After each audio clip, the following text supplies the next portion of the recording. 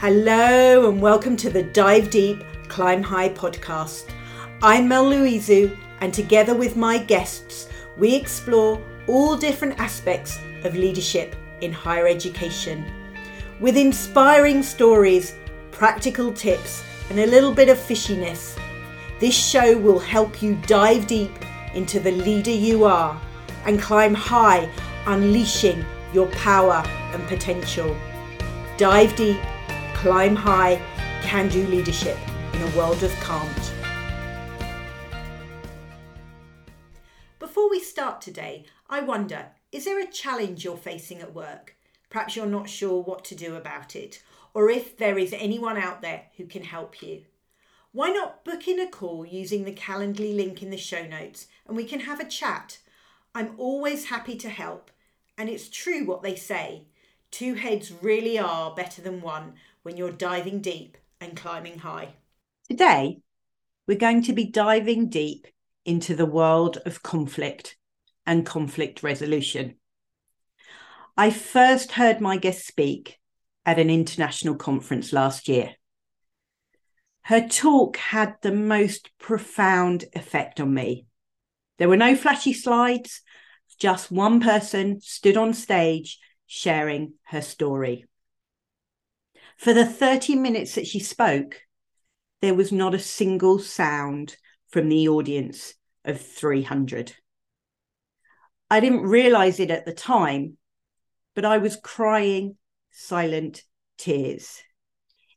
It is an absolute pleasure to have her as a guest on the show today because she truly embodies what she speaks about and what she sees as her purpose in the world.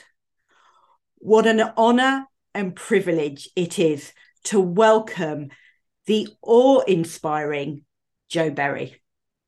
Jo, hello. Oh, wow. Thank you for the amazing introduction and wonderful to be with you today. Oh, I can't tell you how pleased I was when I sent you that email and you said, yeah, of course I'll come on the show.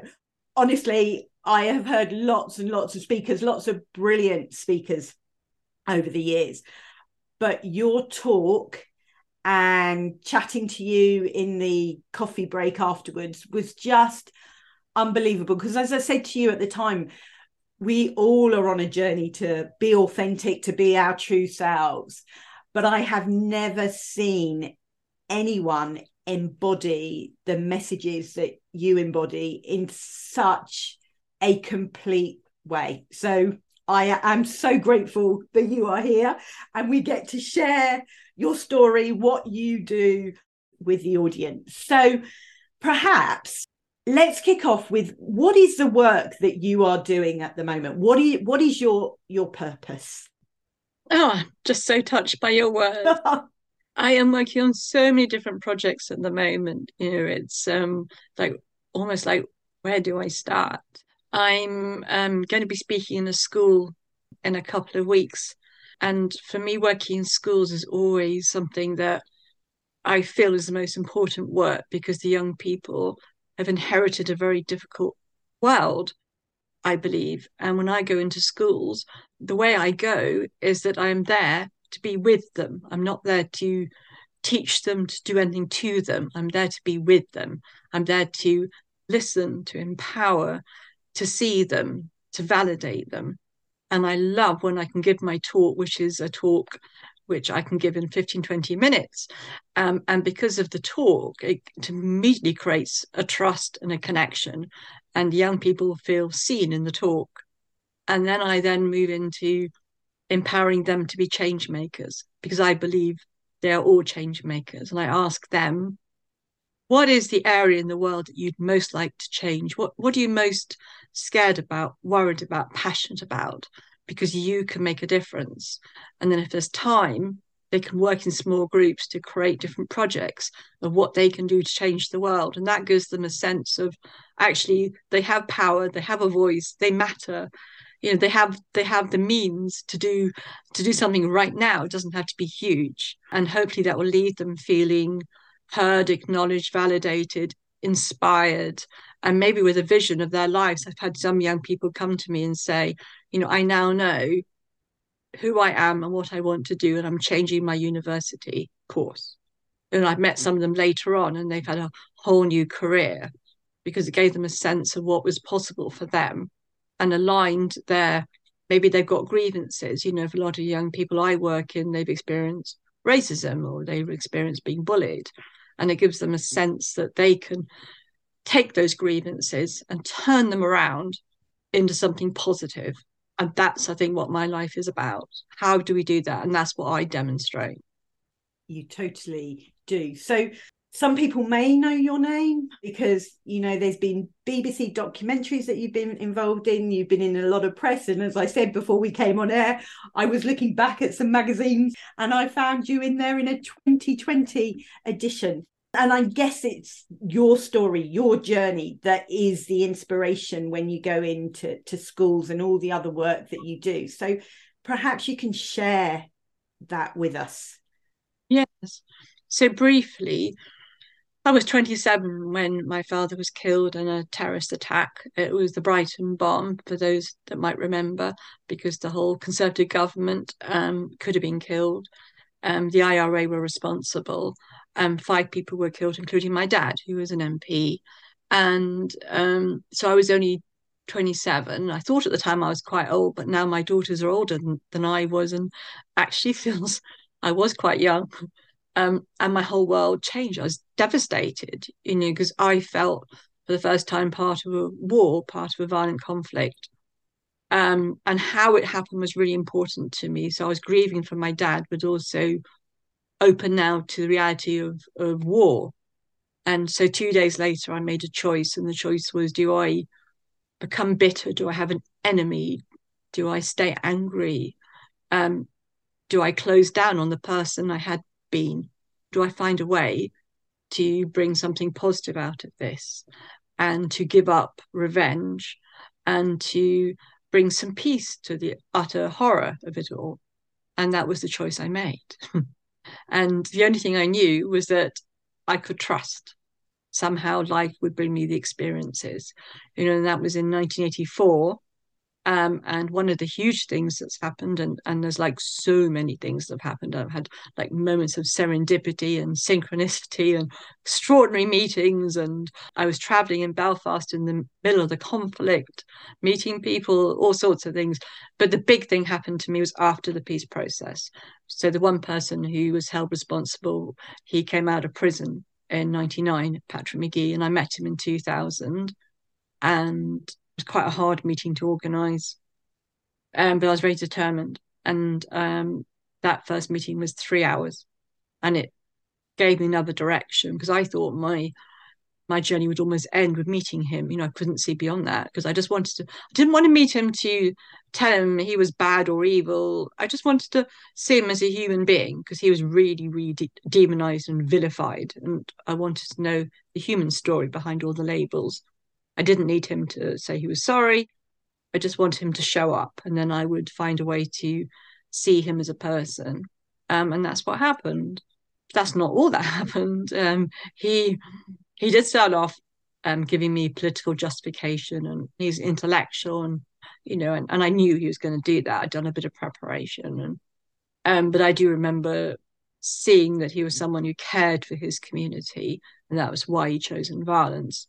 Now, for me, violence is never a way to protect a community. I've been following non-violence since a teenager, so it's a bit more complex these days. I still believe in non-violence, but I could understand a little bit about his own journey. And then I thought, I'm going to go because this is quite difficult. And then he changed, and he started his own journey. And he started off by saying, I don't know anymore who I am. I don't know what to say. Can I hear your anger and your pain? What can I do for you? And I knew that he'd started a journey which involved him being vulnerable and open and recognizing the impact of what he'd done, and actually recognizing he killed a wonderful human being with a soul, which is how he would describe my dad soon after. Whilst when he planted that bomb, he demonized everyone. Like there was no one in the hotel. There weren't human beings, and that's the nature of violence. It was just a means to an end, legitimate target. But now he's humanizing my dad, and I'm humanizing Patrick McGee, and it's extraordinary, and it's electric, and it's scary. And so I stayed for the next hour and a half, and I knew that meeting would lead us to doing a second meeting, and that's when we had someone come to film it. But when we were never going to go public, I was like, no way, I can't go public. This is confidential. It was too much that other people know. But a year later, we did go public, and we've shared platforms over 300 times, and I will be speaking with him in a school in a few weeks in Tower Hamlets, and we'll be going to Switzerland later in the year to a peace centre. We don't do a lot together anymore, but there are, every now and again we touch base and connect. And I do regard him as a friend, but it's an unusual friendship. But I appreciate that he really trusts me. We built this trust over the years. And it's not always easy, it can be challenging. And, I have grown as a person. What I've gained by transforming my trauma is incredible. The strengths, the opportunities to make a difference, which is what I wanted to do. I wanted to somehow turn it around to make a difference in the world rather than sitting there feeling helpless and powerless. It's very easy when terrible things happen to feel we have no power. What can we do? But I took my power back and said, I did not choose what happened to me. I can choose how I respond. And through that commitment, so many amazing things have happened. I mean, hearing it again for the second time, I mean, such an inspiring story. And I think what you talked about there, and you talk about it, the articles that I've read, and you talk about that empathy. Yeah. And I think for me, this is a bit that caused my silent tears, is because we're all on a journey. Certainly I am, to see the story behind the person, and what is going on. And actually, when you get that, then you can find those places where you can come together. To hear you do it after such, the tragic start, the trauma is unbelievable. And I so admire you for that. But I also know that as a result of the part, it's not an easy path for you to choose, because even now people cannot comprehend the journey that you have taken. How do you deal with that? So my motivation is not to do this to be liked. Well, it's a bit of an experiment. Like if we keep on doing the same things, same way we've always done them, then nothing's going to change. So I've decided to end the cycle of violence revenge and have dialogue with the man who hurt me so much. Because I believe that the way to create a different future, is to have those difficult conversations, is to see the humanity in people that is hard. And the vision I now have of the world is about unbounded empathy. It's very easy to have empathy for those that are like us, but then can we have empathy for our other, and what would the world look like? So yes, there are times, when I've been seriously challenged by people, and I've been developing my self-worth. I can still have an inner critic that occasionally can have a go at me and be really difficult, but I'm also learning to manage that. So self-care is important, self-talk is important. And one of the questions I always ask myself is, what do I need right now to feel better when I do feel discouraged and despondent? And, and recognizing that even when people can be quite brutal, and I've had from the press as well, it's an opportunity for me to grow my self-worth. So it's all an opportunity to love myself more, to learn more. And that's how I see it. And I have the most amazing group of friends who I might ring up and go, okay, I need to be reminded, I've lost the plot, help me. And, and I think that's really, really important. But the idea of empathy, I think how would a school look like if we practice empathy, and organizations. I work with organizations, who have perhaps a bit of a culture of blaming, especially after mistakes, and people looking for other people to take responsibility. What would it look like? And I work in the restorative world as well, and I can facilitate all sorts of workshops for people to look at how can they respond differently, how can they communicate. And that's what I absolutely love it, when people are talking about what's going on inside them, and how can they meet their need in a way which may be to have a difficult conversation without blaming or shaming someone, because we're so used to shaming each other when things are difficult. If I gone in and shamed and blamed Patrick McGee, he wouldn't have changed. He changed because he had choice to change, and he felt to change. And I think that's true in schools, in organizations. People change because they feel it. And if shame and blame is involved, then people get either defensive or aggressive, or it's not going to bring a sense of, like, I really want to look at my behavior and see how I can change. That's going to want to go, just go away, leave me alone. So it's about how can we communicate with respect and dignity. And I do regard Patrick McGee as my teacher in this. And what a teacher. He's like, it's, and where I've had to kind of go deep and dig deep and find extra resources and extra skills in order to have those difficult conversations. Yeah, absolutely. And I think obviously you're talking that, what you faced, everything that you've been through is huge. But actually what you talked about, that sort of demonizing people, blaming, that happens, as you've rightly said, in organizations. Yeah. So many times you see leaders doing that. And I've been party to conversations where the humanity goes out the window, and you have somebody that has a different point of view, their perspective of the world is different, and we start to demonize them, which is really destructive. So when you're working with people and you identify that is going on, how do you deal with that? How do you break that down for people? Well, it depends on the need of the organisation, but the first thing I would do, if there's like a conflict going on and people are being demonised and labelled, I would do a lot of preparation work with each person individually. Because when there's pain, when people have been hurt, they just need to be heard before you can do anything. And I know how to listen because I know how to not listen. So I'm aware of when I can listen and when I can't. And so I'll go in and do some listening to all the people and discover what the needs are. As one organisation, there's only 2 people, and I worked with them for about 5 sessions each before they were ready to meet, because there was so much damage that had happened with both of them, and there was so much both of them just thinking the other person was wrong. And by the end of the 5th session, they'd realised that their own trauma, their own wounds had been triggered. It was also to do about patterns in their lives. And I also taught them skills about how to communicate hurt.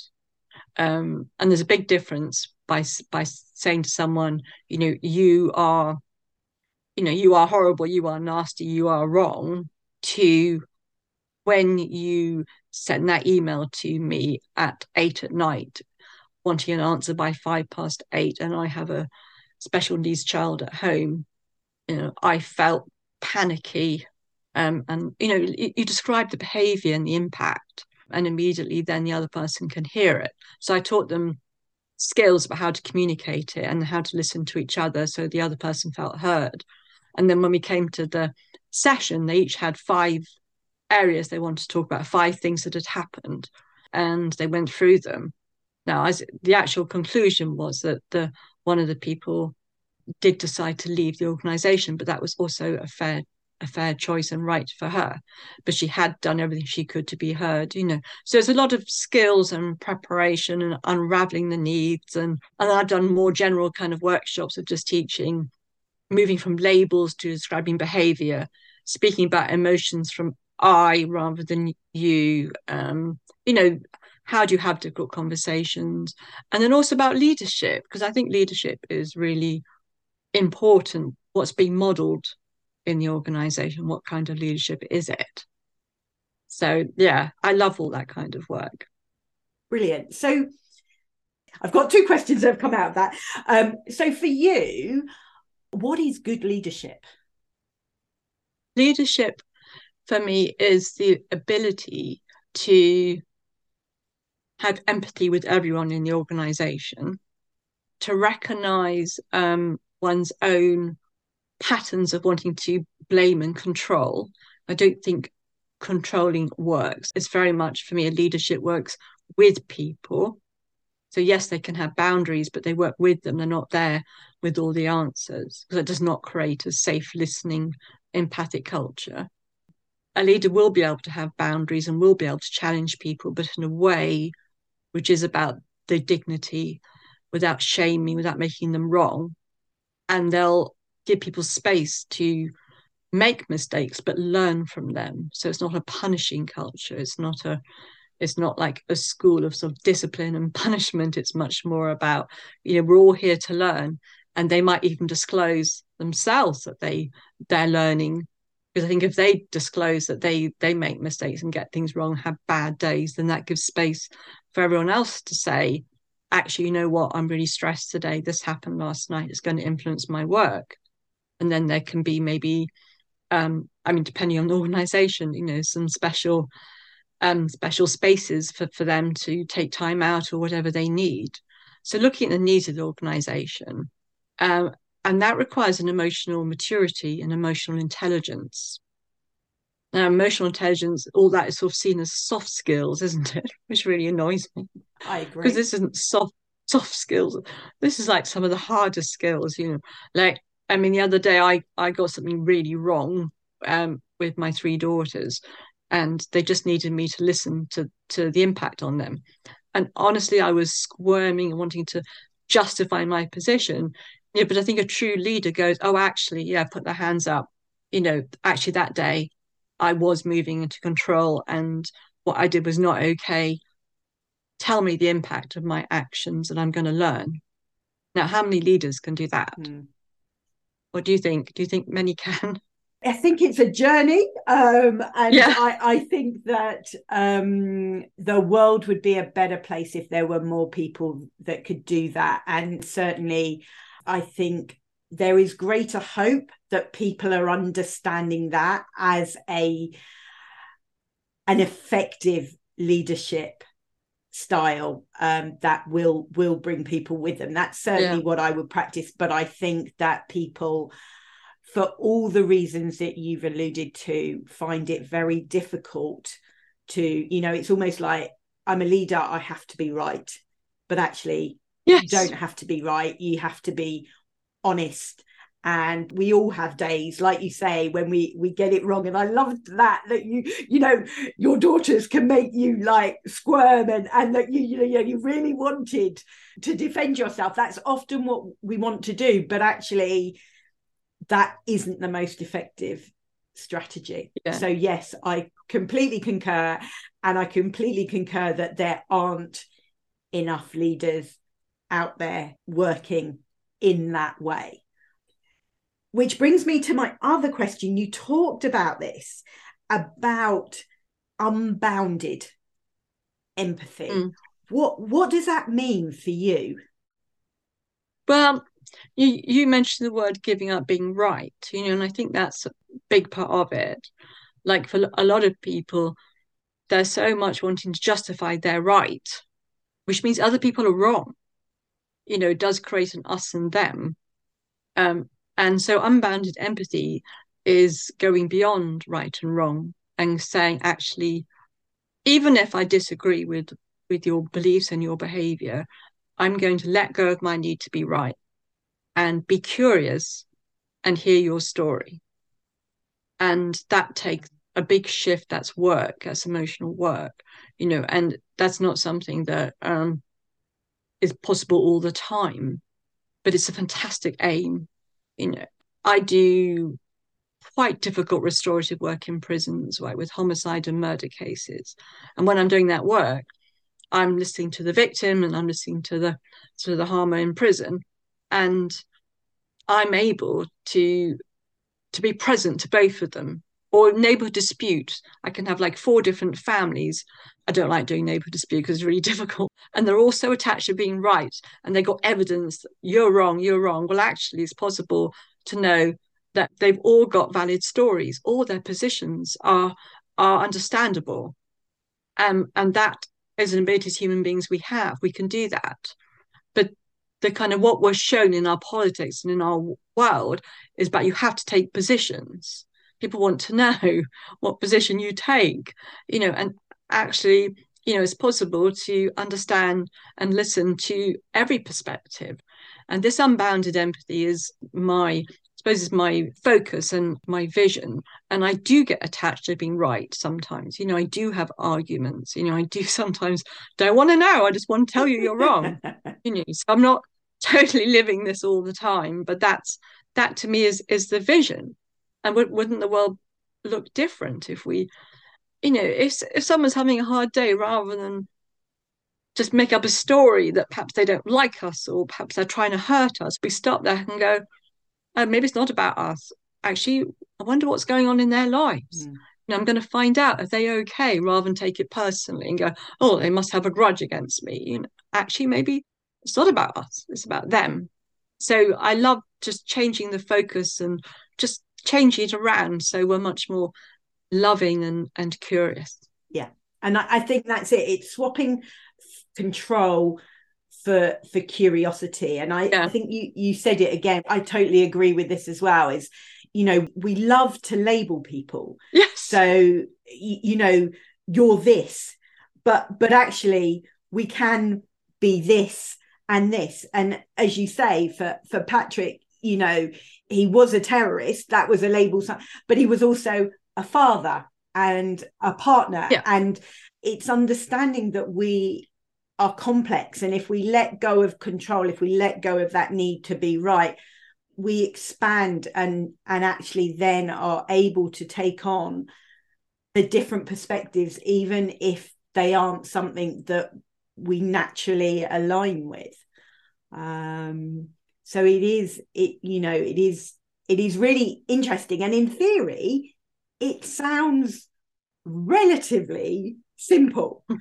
The complexity is actually practicing that and living that. And as you say, you don't live it every day, but I think that the journey that you've been on through the death of your father shows that you've had to live it and embody it to a much greater extent than a lot of us have. Yeah. So what's a big vision for you? What is it that you want to achieve in the world? If you could achieve just one thing, what would that be? Well, I'd like my book to be published next year. I don't even have a publisher. So yeah, I'd like to be able to develop the vision of unbounded empathy. And I like for people to know what's possible, because not everybody has dreamt the same dream I've had. And I sort of show people what's possible so then they can make changes in their own lives. And the unbounded empathy is a sense that if I lived your life, I may have made the same choices. And I would love for more people to know that is a way of, in a way, empowering ourselves. I'm also working with someone to make a feature film, not because I want to be famous, but because of this sense of, we don't need to go for revenge. And in my book, I will talk about how revenge really hurts us in a way which I don't think is talked about enough. And so I have a vision also of working more in different parts of the world internationally. And I'd like to work more with leaders. I'm very much a grassroots person and I want to do more. I mean, even though, I'm now in my mid-60s, I still feel I'm just beginning. I don't know how many years I have left, but I'm totally here to do as much as I can. And I'm dreaming for the next 5-10 years to have more impact in the world. I haven't done enough yet. I'm sure you will. And honestly, as I've said to you numerous times already in the few times we've spoken, if there is anything that I can do to help you, I think the cause that you have, the journey that you're on, the path, the world needs it, locally, nationally, internationally. And I really hope that, well, I know that people will be inspired by this conversation. I'm so grateful. Oh, thank you. This sounds like a little bit of an innocuous question now, but given everything that you have been through in your life and you know what you've had to do, is there a time where you've really, I mean, you've had to dive deep lots of times, but is there something that you would like to share with the listeners about a time when you've had to dive deep and the impact that that had on you? Yeah, we were right. There've been many times. But I mean, I remember when I was trying to meet Patrick McGee, and at that time I was in an abusive marriage. My self-esteem was very low, and I didn't have the self-worth I have now, some of the skills I didn't have. But there was a spark in me. There was something in me just saying, I know I need to meet Patrick McGee. That's my next step. And I remember one day I went to ask a lot of sort of peace experts in Northern Ireland. And I was told by these peace experts, apart from one South African woman who I'm still in touch with, like the other 20 people said, oh, you shouldn't do it. You mustn't do it. It's not the right time. We just had the peace process. You're not ready. I had a mediator tell me I wasn't ready to meet him. It was a lot of the people I was testing it out were all and like, no, you shouldn't do this. And yet I did it, because, and it wasn't like a huge impulse, it was this tiny thing that wouldn't go away. And it was like saying, trust this, even though other people don't understand. Joe, you need this for your healing. And I knew enough to know I had to listen to it, despite everyone else thinking I was mad and that I shouldn't do it. And, looking back, I did it. And other times people have told me all sorts of things. I betrayed my father. I mean, I've had all sorts of labels being given to me. But through trusting that part, and I think we've all got that part in us, that even though it might look crazy to other people and not the best thing to do, there's that part of us that knows that it's right for us, and when I went public, same thing. It was very scary, but I trusted again that it was the right thing to do. And that's been true ever since. If I feel that impulse, then I know, even if those around me are going to be surprised or just feel threatened by it or challenged, if I know it's right for me, then that will give me the strength to be able to listen. I can listen to people who think what I've done is completely wrong. I don't mind. I can do that because I do know I followed something that was true for me. Yeah. That is such a powerful message, following that truth, that intuition that we all have. And I think we lose that, and I think that actually tuning back into that, even when the rest of the world is saying crazy, when we have something inside of us, we need to follow it. Yes. So powerful. Thank you. Because I lost it. I lost it for a long time. When I got it back, it was so incredible to feel it again. And we all have that potential. We do. We definitely do.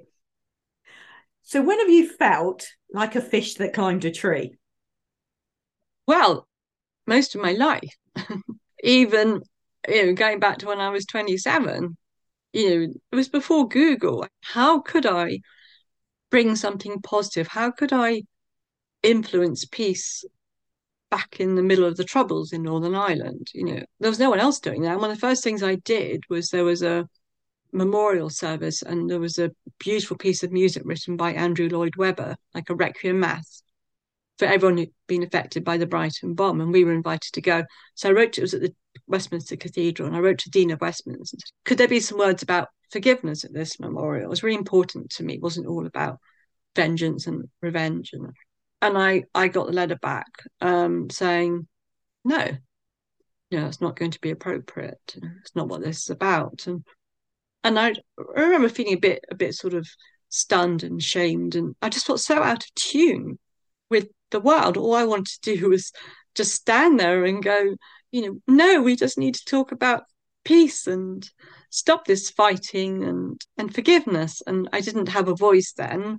I didn't know what to do. So I'd quietly kind of got on with a few other things. So, I think I've been out of sync, which is sort of the image tells me, for a long, long time. But then along the way, I met other people who believe in forgiveness, who've themselves done amazing reconciliation. I have my peace heroes around the world. And so at times when I do feel out of touch and out of sync and, what am I doing? There are many, many people who I can reach out to. So in that, you said when you got that response from the Dean, you didn't know what to do because you didn't have the skills. So if you got that now, what would you do differently now to what you did back then? Recently, I was thinking about that. I hadn't thought about it ever since, and I was thinking actually the me now would have not let it stay as a no. Okay. I would have found another way to communicate, and I might have gone to have a one-to-one with him. I might have said, let's do something different then. Let's add something on. Let's have another event, and made sure that the words of forgiveness, the words of love, the words of healing were in that cathedral. I would have made sure. Yeah. But the me then was like, oh, it's a no. I didn't feel I had the power. And now I think I am empowered. Yeah. And I would have done something about it. So that's an interesting question. It is. And it's also interesting. What's going through my mind is actually now, would the response be different? I don't know. Can't answer that one, but that's going through my head. Oh, yeah, that's also true. Yeah, that's true. And also, even if he said no, and I felt that sort of frustration and that pain, I would have found something else to do. And maybe I did, because I can't remember everything that happened, because I did find my voice and I did, I eventually, it was in 86, I was in the Evening Standard, the London paper at the time. Was a picture of me holding a book called The Prophet by Khalil Gibran. I think it was like, I forgive my father's killers, which I would never say that quite like that. But it's the Evening Standard in 86. And that time I got death threats. Yeah. After the Evening Standard, people said, we know where you work. We're going to come and kill you because you dishonor your father and everyone who's been hurt. And so, yeah, interesting times. Yeah. Very interesting. But it has changed. It has changed a lot since then. I think you're right. I would like to think so. I would like to think so. I could just talk to you all day, and there's so much that I would love, love, love to explore. And I hope we get the opportunity to work together at some point so that I can find out more. If people are interested, how can they get in touch with you? What's the best way for them to contact you to find out more? Well, there's many ways. I have my charity, buildingbridgesforpeace.org. I have my own website, which is jo-berry.com. I'm on Twitter, I'm on Instagram, I'm on LinkedIn. So please, if anyone is listening and wants me to come in and give a talk or a workshop or have a one-to-one, I also do one-to-ones, or just want to, find out more, then, I'm very available. Absolutely. And I will put all those links in the show notes. And certainly when your book is published, we will make sure that we get that link out to listeners as well. So it just really remains for me to say thank you so much. Thank you for the work that you are doing. Thank you for embodying unbounded empathy and being an inspiration for people like me and lots of people out there that want to make the world a better place and do see that violence isn't the way, that love, kindness, understanding other people is the right path. So from the bottom of my heart, thank you so much. What final words of wisdom would you like to leave people with today? Oh, thank you. I think that we are stronger together, that we're all needed to make a difference in the world, and that this is hard emotional work, and to be really kind to ourselves as well as being kind to others. I mean, there are times when I still go back to blame and shame, and that's being human. And it's only through being kind to ourselves that I think we can, really make a difference in the world. We need to know that we're always doing our best. Thank you for listening to this week's episode of the Dive Deep, Climb High podcast with me, Mel Louisu. To help build our community of leadership listeners, please leave me an Apple Podcast 5-star review. Remember, our fishy adventure doesn't have to end here. Connect with me on LinkedIn, Instagram and Twitter. Links are in the show notes. Dive deep, climb high, can do leadership in a world of can't.